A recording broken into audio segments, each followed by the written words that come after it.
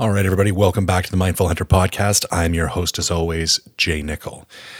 Today, we are going to do a Q&A episode. I'm going to give an update on the backpack review, and I'm going to give an update on bodybuilding contest prep. So lots going on.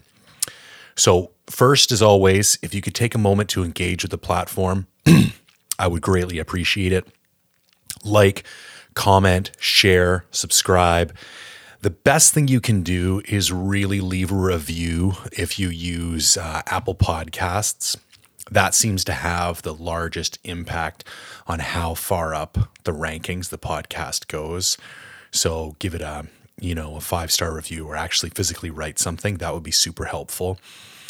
And I haven't shilled the merch in a while, so we might as well hit on that as well. If you want to support the podcast financially, the best way to do this is to pick up a shirt or a hat. So if you go to mindfulhunter.com/shop, there's a bunch of merch there. I really like it. It's really high quality stuff. The hats are flex fit fullbacks and, nice wool blends. And the t-shirts, I tried on 10 or 15 different types of shirts before I landed on these particular ones. They're American Apparel, so they're an inch or two longer than most of the other shirts, which I like because I hate short shirts. But anyways, if you want to go there and pick up a shirt or a hat, it's greatly appreciated. If not, no stress. So backpack review. Holy bejesus, did that thing ever go over well? I thought in my head that it was going to land because I couldn't really find a similar review of like equal depth, and people are always asking for these things to be put next to each other, and no one's really done it. And to be honest, most, content creators have a backpack deal. So they stick with one backpack that they have a brand partnership with. And I don't blame them for that. But to find somebody who knows what they're talking about and is willing to be upfront and honest about all the major packs. But I didn't think I was going to get the feedback that I did, both from the brands and from the people who watched the review. So thank you very much for everyone who liked, commented, shared. It was really rewarding because it took a shitload of effort and a shitload of money. And for it to be received like that just really kind of drove home for me like the why of the Mindful Hunter, and like the fact that that's exactly why I do this. That is the type of content that I really want to be putting out on a regular basis. Quick note about Initial Ascent, because everybody and their brother is hitting me up about them. I tried to have them on the review. I bought the pack and I waited for 3 weeks. And they kept saying next week, next week, next week. They finally didn't have any stock and I had to cancel the order. I think they are now back in stock. But, I'd advertised that I was going to do the review, and then to just keep delaying it, it was killing me. Plus, I need this review done before my sheep hunt because I need to choose which pack I'm going to run on the sheep hunt. And I need to review the packs in order to make an informed decision. So I had to cut them. Didn't want to cut them, hope to get them in a future version. I've also had a ton of requests for Seek Outside, and Seek Outside were great. They hit me up and they're like, listen, if you want a pack to review, just let us know. So Seek Outside will definitely be on a future version. I think what I'm going to try and do is an ultralight pack review, specifically the Terminus from Stone Glacier and the Seek Outside pack, because they're both sub 4 pounds and rated to carry 150 to 200 pounds, which is pretty crazy if you think about it. And I want to see if there's any other packs on the market that fit that bill. I don't know any, but if you do know of any, hit me up. I'll put a little Q&A on like a poll type thing on my Instagram once I'm ready to kind of initiate that review. So those two brands for sure. And then I don't know, we'll see who else. I think that's about it. I'm trying, I leave for Arizona on Tuesday, the 31st of May, and I'm trying to have the review posted by the Monday. I don't know if it's going to happen, but I think if I bust my ass this weekend, I might be able to get it up. So I'll do my best. All right, bodybuilding prep. Holy shit, has the shit hit the fan. My God, man. You know, I thought I was grinding and I thought things were difficult until the last week. And now I wonder what the fuck I've been doing the last 12, 16 weeks. I think it's been a walk in the park. So real quick recap, I compete on July the 9th. I'm currently 6.5 weeks out. I've been prepping kind of since January because I'd done such a long bulk. I needed a long time to shave a lot of body fat. But it was kind of a slow, chill prep for the first, let's say 6 weeks, 8 weeks. But then for the last 18 to 20 weeks, I've been going pretty hard. Calories consistently dropping, supplements consistently increasing, standard prep stuff, body fat dropping nicely. I started out at 271 pounds. I'm currently 227 pounds. So dropped 45 pounds so far.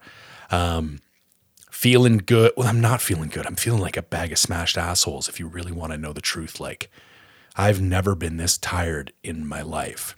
And I want to preface all this first by saying I'm not complaining.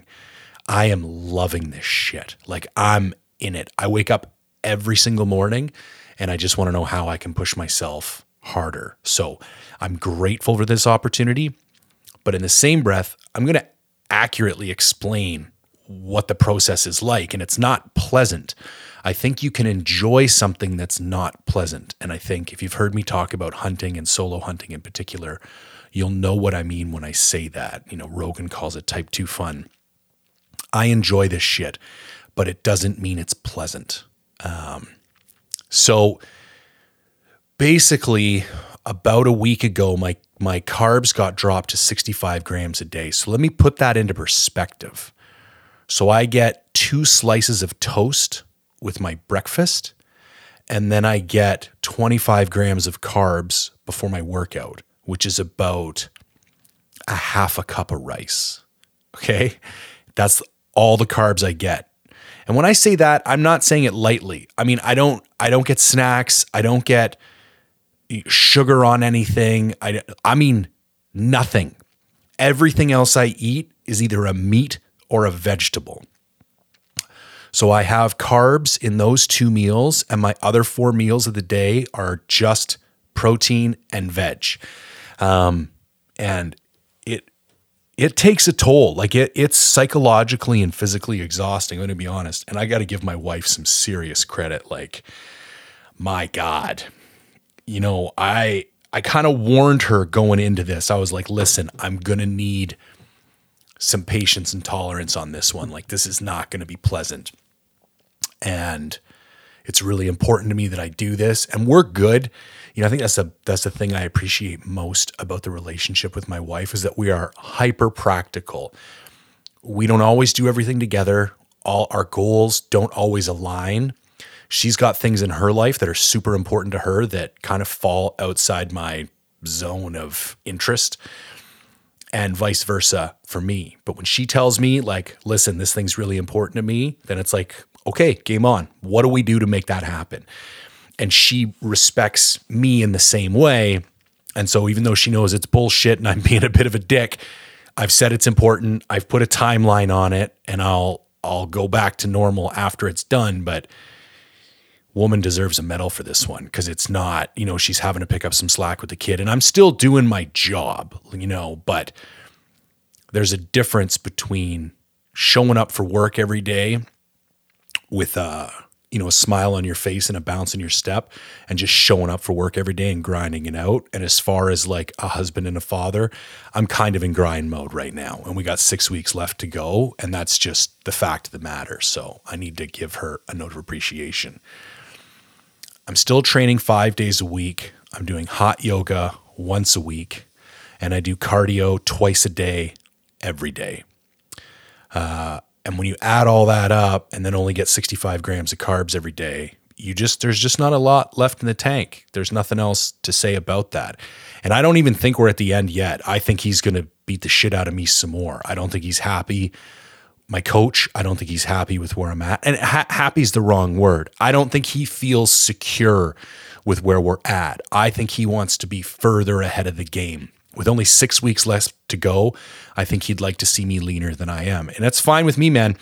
I have a very interesting relationship with my coach. You hear all these people online talking about like, oh, this like the psychological mentoring and the coddling that coaches do. And it's like, I have no idea what any of these people are talking about. I have literally next to no interactions with my coach other than this. He tells me what day to check in. I wake up at 4:30 in the morning. I take my pictures, I upload them, and I send him an update email by 5 o'clock in the morning. By the end of the day, that day, I get a reply. It'll have a new meal plan, and it'll tell me when my next check-in day. That's it. It will literally say, picks next Wednesday, and there'll be a PDF of a meal plan attached. That's it. We don't talk on the phone. We don't email.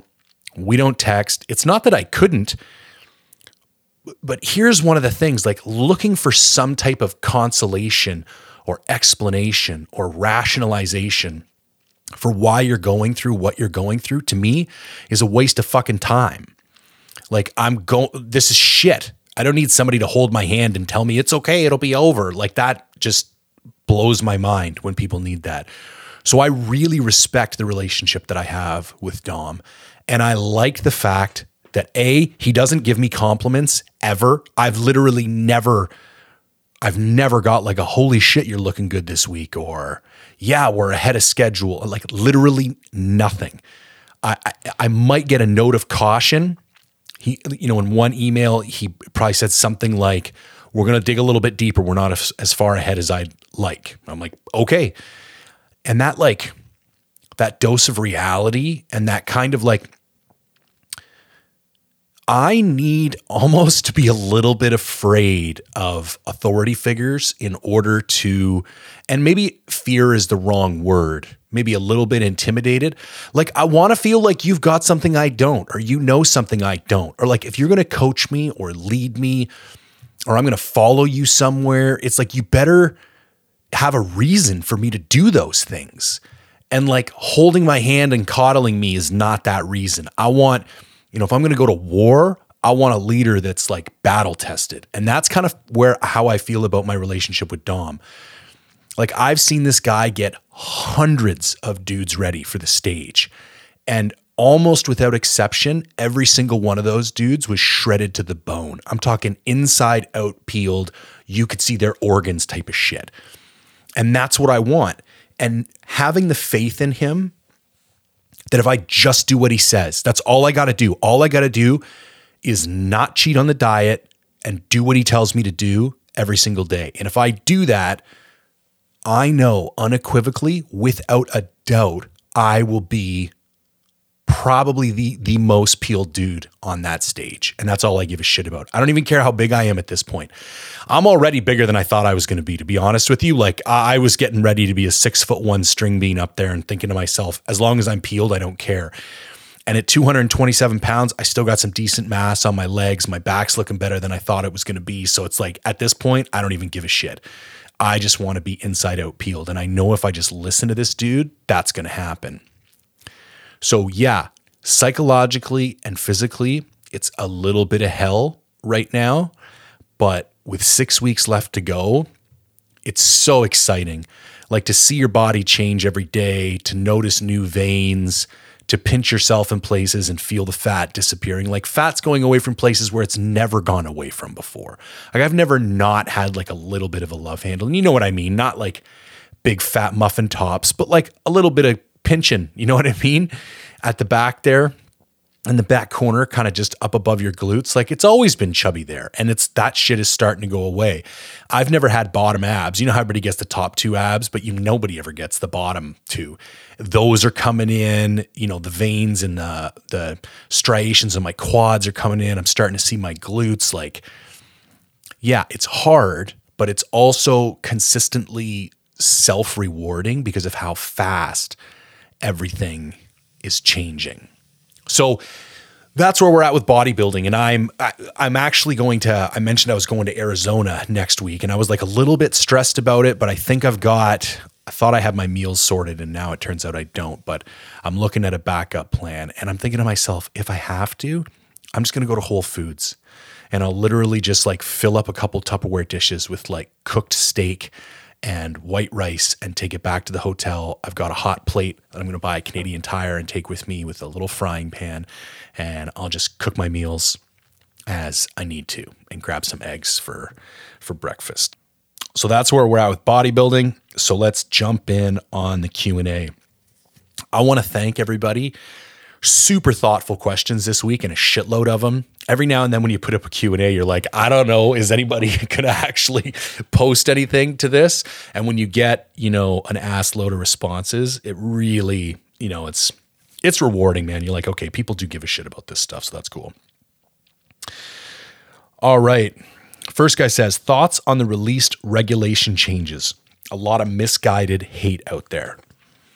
And I want to say, I think that's a very interesting articulation of the question. Like, it's clearly biased in favor of the First Nations decision in a way, because I do think a lot of people aren't willing to associate some form of responsibility with this on the First Nations. Like, they clearly wanted less hunting pressure in their areas. And the fact of the matter is, the real root cause of this issue is overly aggressive resource extraction. And instead of limiting the resource extraction, the government of British Columbia decided to limit residents' ability to go hunting. And the First Nations never stood up and said, oh, no, wait. That's not what we said. They were like, okay, works for us. So I do think some amount of responsibility for the current state resides with the First Nations. And I'm going to be completely honest about this. This like woke bullshit going on right now where you're not allowed to express opinion if it might hurt somebody's feelings, or like, I am not about that. And I'm so sick and tired of all this bullshit. Like, here's what I'm willing to say. I'm a resident of British Columbia. I've been a resident of British Columbia for the last 25 years. I think I have just as much of a right to hunt in the province where I live and pay taxes and raise my family as anybody else. I don't think my right supersedes anybody else's rights.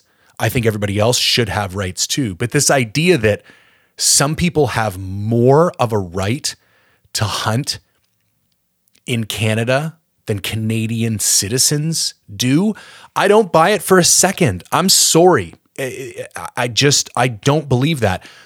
Now, this is not to say that I don't think we shouldn't look for amicable ways to move forward and respect history and the things that have gone on, but I do not believe that I should have to sacrifice my hunting rights in order to facilitate resource extraction and to appease some First Nations band that has some historical claim to an area. I personally don't believe that. And if that offends you, so be it. I'm not going to apologize for it.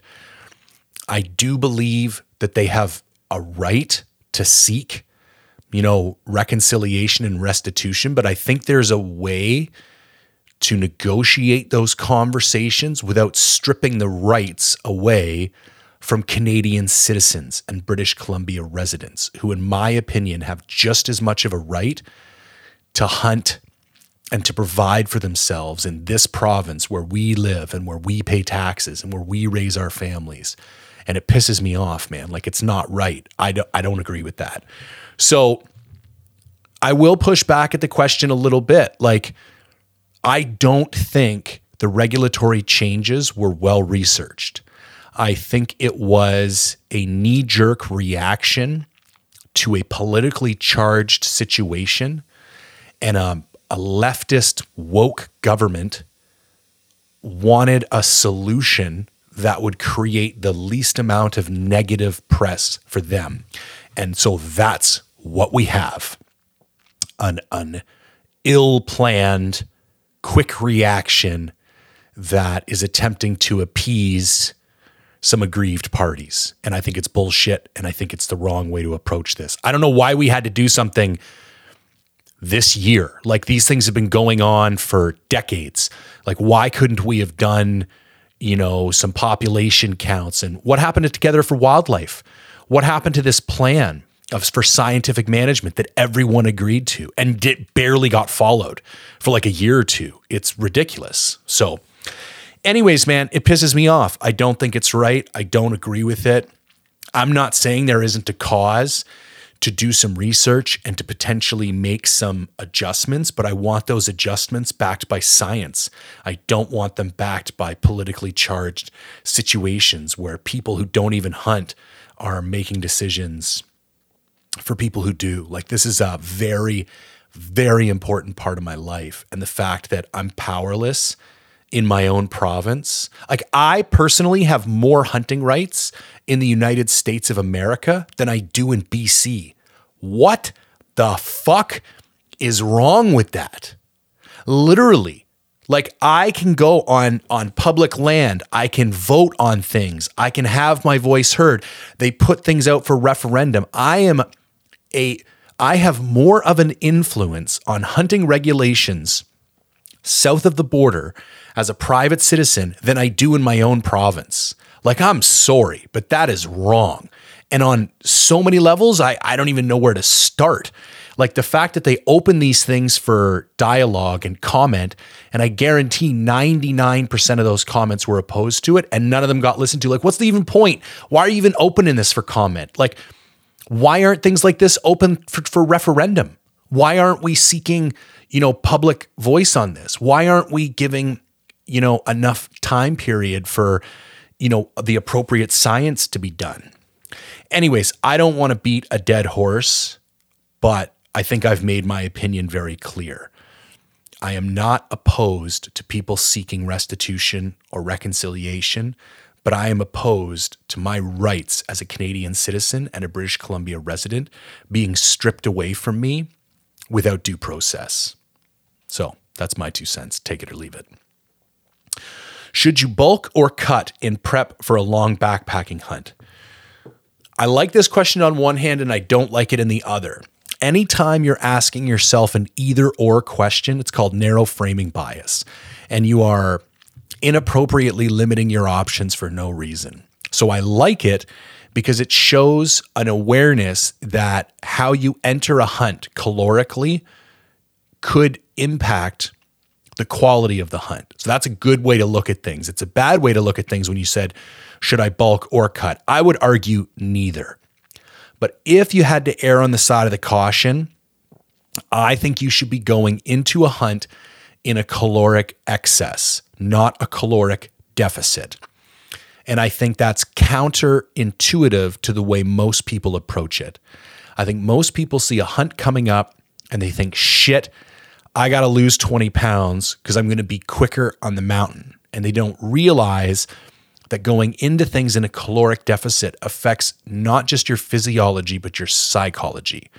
So just like right now, I'm dragging myself around by the ass because I'm in a caloric deficit and I'm losing a lot of weight. It makes things more mentally challenging. Like, even doing complex math right now is hard. Stringing together, complete sentences can be challenging at some points during the day. I find myself searching for words all the time. So let's take that into a hunt. Let's say you cut for 2 weeks going into a hunt and, your mental stamina or your ability to endure is going to be limited because you're placing yourself under undue stress. You are going to talk yourself out of doing the hard shit because you're going to be losing the mental game before you even start the physical game. So in a perfect world, if you got 3-4 months to go on a hunt, you should spend the first 2 months, shaving whatever weight you want to shave. And then you'd be spending the last 2 months either being at maintenance calories or being in a slight excess. When I was leaner and, a little younger, I used to go bulk pretty hard before hunts because I knew if I went in there a little bit fluffy, it would be gone in the first couple days, and it was just calories I didn't have to pack around in my backpack. I don't really subscribe to that theory anymore because I think you should kind of be lean and trim, but in a slight caloric excess, because I think going into the hunt stronger physically and stronger psychologically is more of a benefit than shaving an extra 2 or 3 pounds in that last week or two. So great question, but broaden your potential answers a little bit. Try not to participate in binary thinking. Anytime it's either or, yes, no, this or that, don't ask yourself, how do I answer this question? Ask yourself, why is there only 2 options to this question? And how do I create more options? Buddy of mine says, do you fish? So I'm going to throw this out to the podcast. The answer is no, I don't really fish, but I'd like to. But I don't really know the first thing about fishing. I did a little bit as a kid, and have been ocean fishing a few times on like staff parties and stuff. But like, I don't know the first thing about what gear to buy or what knots to tie or any of that shit. And I'd like to throw it out to the podcast. If there's any other dads out there in the lower mainland or even close by in the interior, like the Kelowna or the Okanagan, and you're going to be taking your kids out this summer and you wouldn't mind me and my daughter tagging along, I would love to get my daughter out fishing. And I don't really know the first place to start. And I'm trying to take some of my own advice, and instead of just bashing my head against a brick wall and trying to figure things out on my own, reach out for some help. So I'd like to put this out to the podcast. If you got kids and you're going to be spending some time fishing this summer, and you wouldn't mind some company and you wouldn't mind teaching us a little bit about fishing, reach out. I'd love to come out, and more specifically, I'd love to bring my daughter with me because I think, she's 6 and I think she'd have a blast. And if there's any way I can help, hunting, with advice or gear or any of that kind of stuff, I'd be more than willing to kind of barter my experience for your experience. Okay, recommended camera and lens and other equipment for casual use and wanting to start a YouTube. So this is not a question that I am particularly well suited to answer because I tend to buy really expensive shit. And I tend to get obsessed with production value. But I will say this, I had Nick Marchiondo on the podcast a couple weeks ago, and he recommended the Sony RX100, and I'm going to echo that recommendation. It's a point and shoot camera that has a zoom lens. It takes incredibly high quality photographs and video for what it is. It's simple. It's compact. You can carry it and use it super easily. And I think it would be a great starter option. I also think, to be frank, your phone is a great starter option. It has some drawbacks as well, but if you're limited financially and you just want to start a YouTube, or you just want to start filming some reviews or some stuff on your hunts or whatever, you could totally do it with your phone, no problem. And if not, I think a Sony RX100. There's a similar Canon, but I'm not a Canon guy, so I don't know what it is. But if you just look at, Canon point and shoots in the $1,000 to $1,200 range, that'll get you into the one I'm talking about. I just can't remember what it's called off the top of my head. And I don't think you need a whole lot else. A pretty cheap external mic is normally a good idea. There's one called a Rode Video Micro that goes for like $70. That's going to give you a big difference in the quality of audio that you capture. I think the next thing I might recommend would be a GoPro. And to be honest, you could even get away with just using a GoPro at first. And they're about $500 for the newer ones. And because they shoot in 5K, you can zoom in pretty severely.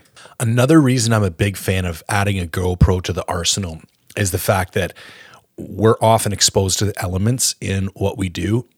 And the GoPros are a tank. I thought I broke my Sony A7 III on my goat hunt last winter. And I actually filmed that entire hunt on 2 GoPros, and you'd never know looking at it. It looks really good. I'm even surprised rewatching it myself these days that it was all filmed on 2 GoPros. And I still have the 9s. The 10s are even better.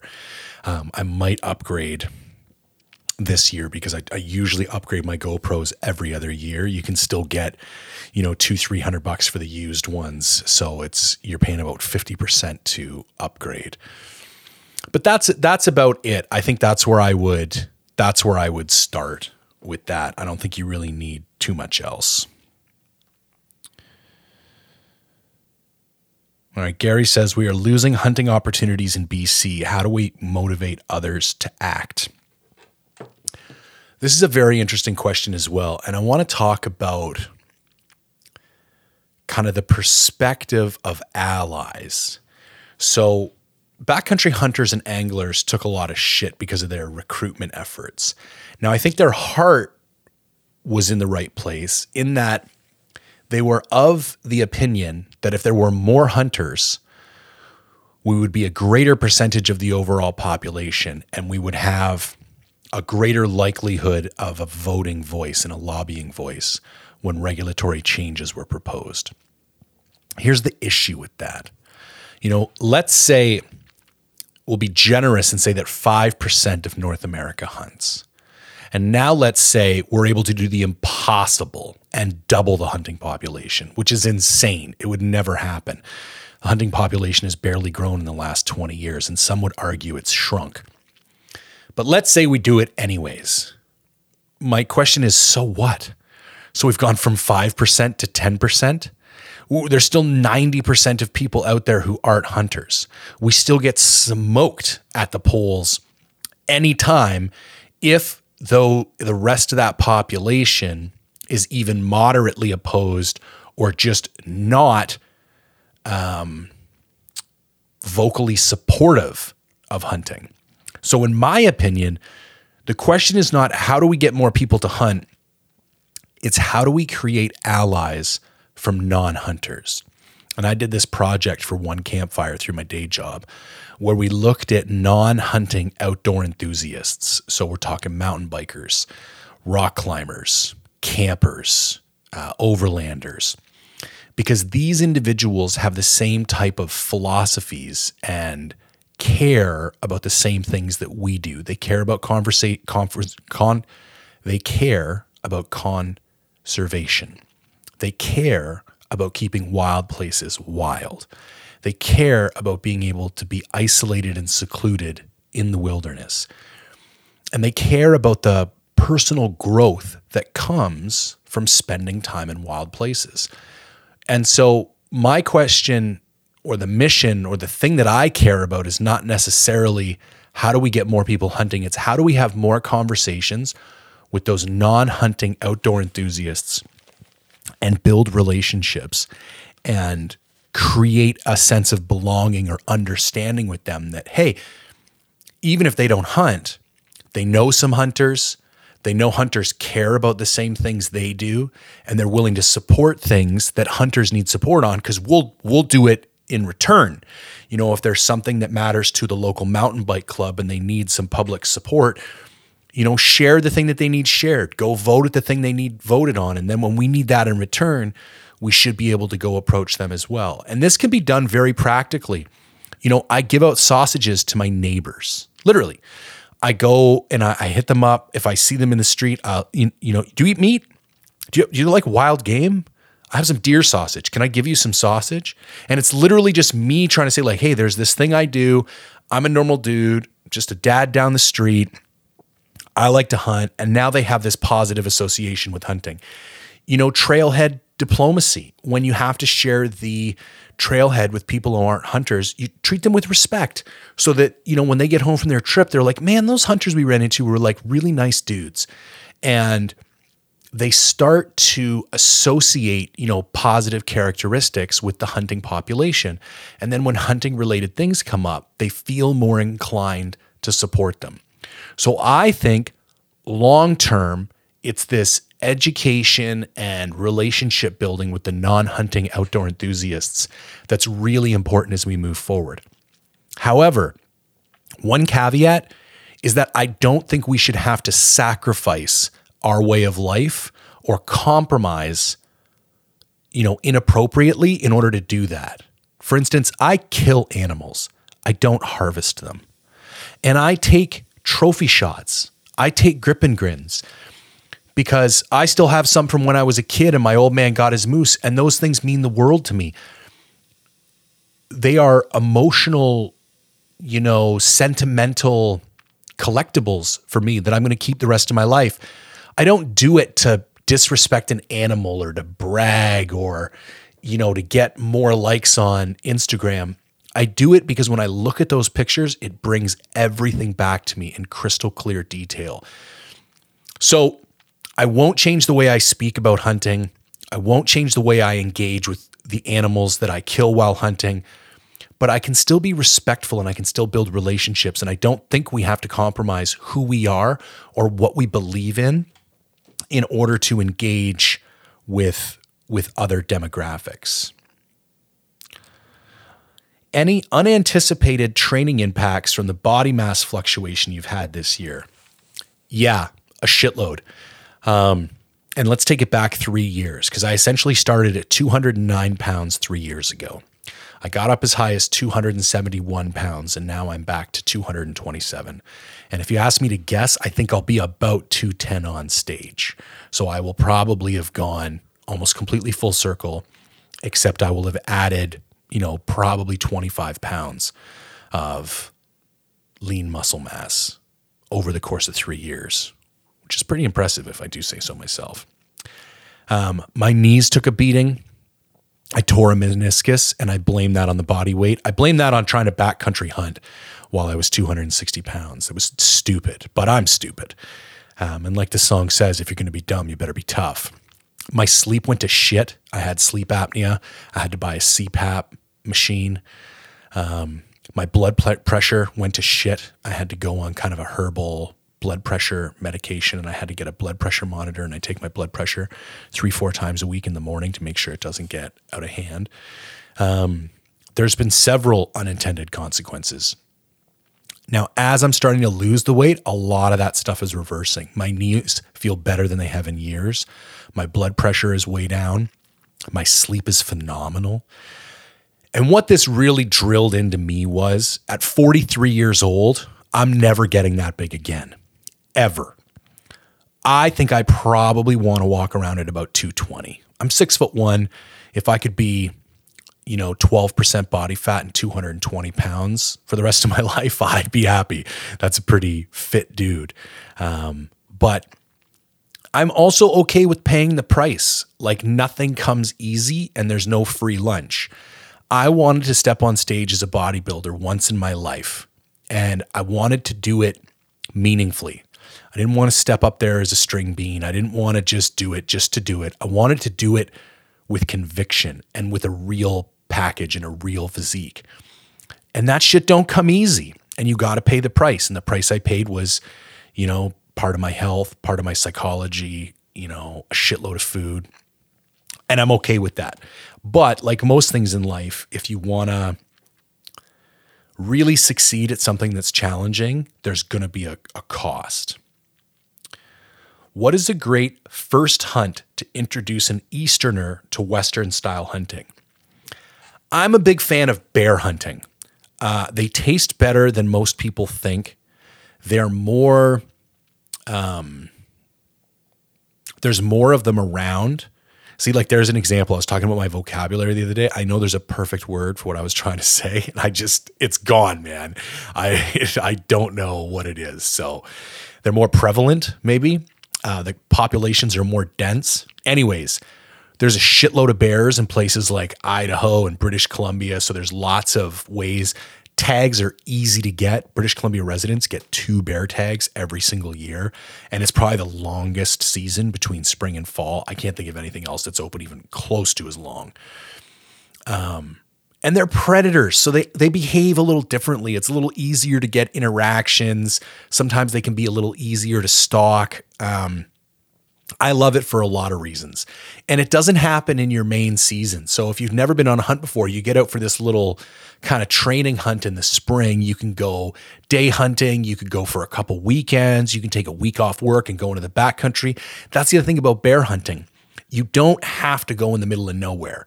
There's all kinds of places that are pretty close to where you live where you can go find bears and legally hunt them. So I think that's a great way to kind of whet your beak. I think number 2 is obviously going to have to be deer. Again, I think they tend to be pretty close to where people live, so you don't have to invest a lot of time and energy. I think I don't want to say they're easier to hunt and kill, but there's a shorter learning curve, at least to get, just an adequate representation of the species. Like, you want to be killing 180-inch bucks. That's a lifelong endeavor. I'm not here to say that's easy, but like going out and getting a 3-point in an open season, like, it's not rocket science. Like, most people could get that done in the first year or two. So that number 1 pick would be black bear.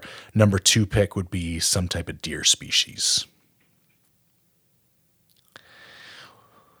All right, what's going on with LEH? Well, my friend, LEH just came out. So that's what's going on with LEH.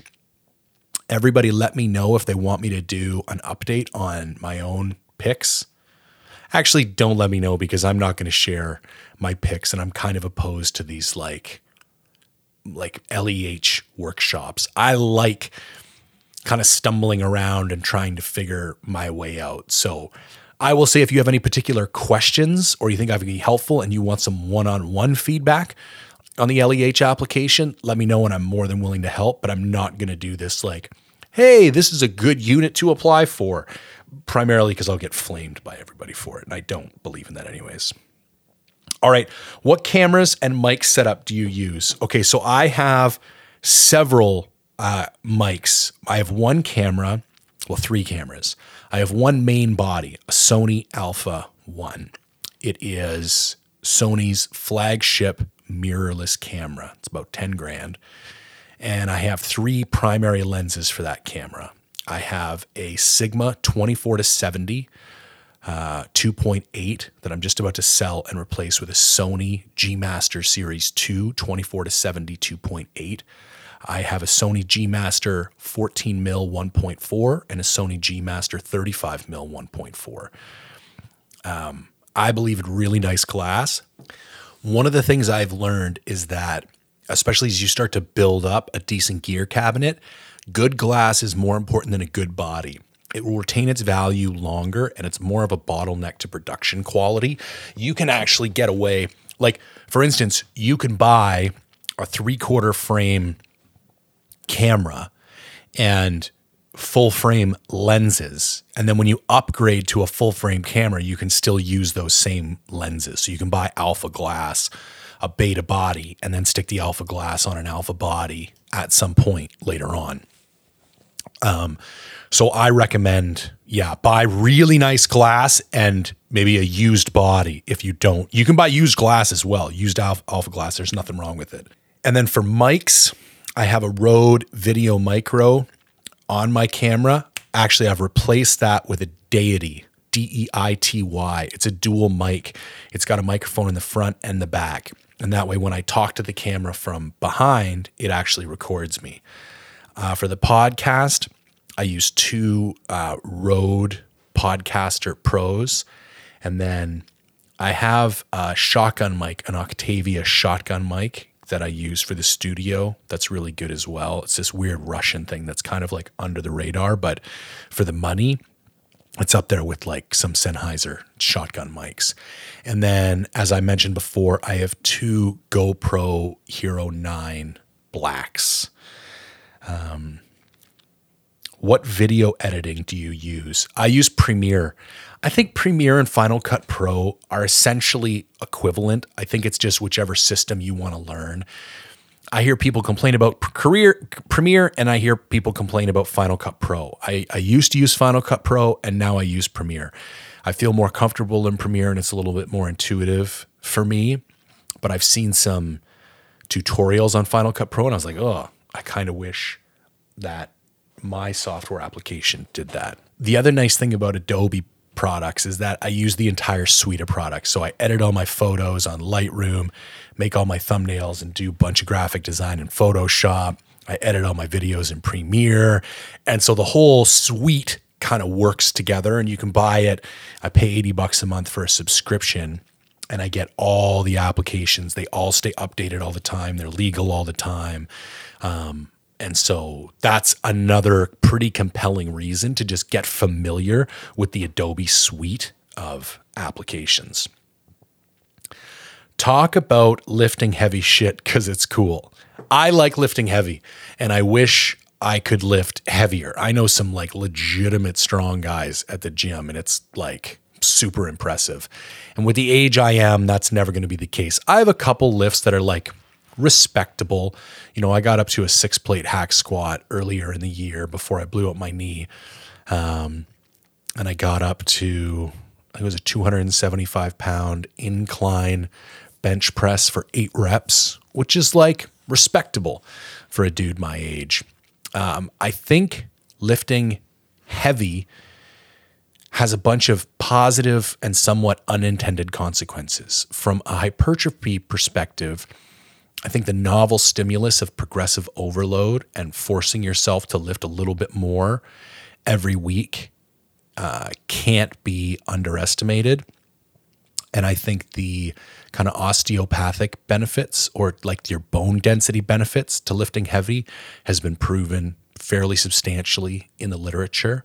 And I think psychologically, like when you get under the bar with a lot of weight in there, like there's leg days where my hands are clammy and I'm kind of nervous and I think I'm going to puke a little bit. Like feeling that fear and then doing it anyways, I think there's a lot of benefits to that. So I'm a big fan of lifting heavy, and I think most people should lift heavier. Would you rather hunt bear over dogs with a bow, spot and stalk with a rifle, or bait with a bow? What a great question. I'm going to go bait with a bow. I am not opposed to bait hunting at all. I kind of like the little more hardcore version. Like I like when I see dudes like hiking in these barrels into the backcountry for bears and stuff. That's probably a little more my cup of tea than like the corn feeders in Texas. But like, I don't give a shit, man. I'll hunt corn feeders in Texas too, any day. I'm not opposed to any type of hunting that's legal and kind of ethically aligned with the traditional use policies of that area. So I'm totally fine with that. And bears are a hard animal to hunt. They're also a hard animal to be selective about. It can be very challenging to tell boars from sows. I've thought boars were really big, man, looking at them through the glass, and then that ground shrinkage, you shoot them and walk up on them, you're like, I probably shouldn't have shot that bear. They're very hard to judge. And I think having the luxury of having them come into bait and you can like pick and choose and look, I definitely like going on a guided, baited bear hunt next spring is totally on my to-do list. I would love to shoot just a giant black bear over bait, always with a bow. I have no interest in shooting a bear with a rifle over bait. I think the dog thing is super interesting as well. Maybe not something I would be into all the time. I like the kind of more solo pursuits of hunting, and I think like the noise and but I think it's just a different kind of thing. And I've always wanted to go cat hunting with dogs, so I think that I would love to do that as well. But I think what I would like to do most is probably the bait with a bow. Essentials for vitamins, electrolytes to take on first sheep hunt. So here's what I'm going to tell you to do. You're going to go to mindfulhunter.com/tools. You're going to enter your email address and you're going to download my backcountry meal planning guide, because I go into extreme detail about micronutrients, macronutrients, electrolytes, greens, powders, all that kind of stuff. And it's a little bit too in depth for the podcast. I will say this, I think it's likely the most overlooked element of backcountry nutrition. Everybody thinks about macros. Nobody thinks about micros. And if you want to talk about operating at kind of peak efficiency, you have to be looking after your electrolytes and your micronutrient profiles. And the only way to do that in the backcountry is with supplementation, because your mountain house and your peak refuels and all that kind of stuff are just not going to have naturally occurring the amount that you need to find. So yeah, I bring things like fish oil and vitamin D3 and a green supplement. I bring a fiber supplement to keep me regular. I put electrolytes in all my water. I bring a turmeric to keep inflammation down. Lots of good stuff. But go download that backcountry meal planning guide, because I think there's a lot of really good information in there. Do you butcher the animals yourself or take it to a butcher? I do both. I prefer to do it at home. However, if it's a giant animal like an elk or a moose, or I don't have time, it is really nice to have a butcher professionally prepare it. Also, when I do things at home, I'm like the simplest butcher you can imagine. Like I took 2 bears last year and I ground 2 entire bears. Kept a little bit of stew beef, but other than that, I literally ground 2 full bears. I had, how many deer did I have this year? 2 deer. And I made sausage with all the deer meat. We have a very small family. My wife is a vegetarian. My daughter is only 6, and there's me. So having a fridge full of like roasts and hams and other stuff. Now, I do like keeping some of that stuff around just because family events and other things, and it's like fun, interesting stuff to cook. But for the most part, I keep it hyper simple. Also, I love giving away wild game because people, it just blows their minds. Like they love it so much. And in my experience, the best thing to give away is sausage. Because here's the deal. Unless it's like a backstrap from an elk or something, like most deer is like not terribly easy to cook, very easy to overcook. Some of it cannot be the most flavorful stuff in the world. And when I give people meat, I'm trying to reduce the amount of variables that can go wrong. I want to create the highest likelihood percentage of a positive interaction with that meat. And in my experience, that comes through sausage because I make it myself. I keep the fat content kind of low, 15%. So it's not this big grease stick. I keep them super flavorful, but not, too spicy so that the whole family can enjoy them. And unequivocally, every single person that I've given sausage to has loved it. So that's my recommendation. If you're going to give away meat, give away sausage. And if you're going to butcher it yourself, learn to make sausage. And I've always done fresh sausage. And now that I have the Traeger this year, I'm looking forward to doing some smoked stuff, like some, pepperoni sticks and some maybe smokies and some other things. Like I want to up my game a little bit. All right, last question. Best tip for a new bow hunter. I'm going to give 2 tips. Number 1, practice like you hunt. You are not a target archer. So when you get to the range, there's only one shot that matters all day. It's the first one you take. And I don't see people paying enough attention to that. They go there, and as long as they start shooting decent by the 7th or 8th arrow, they give themselves a pat on the back. And it's like, yeah, well, you just missed an animal 6 times before you hit it. And in the real world, that shit don't fly. And so I go through these little mini visualization exercises when I get to the range, and I actually try and see the animal in my mind's eye, create a sense of pressure and tension, put that pressure on myself that this is it. I only got 1 arrow. This is it right now. And kind of replicate that feeling that you get. And I want to sink the 12 ring on the first arrow and every arrow.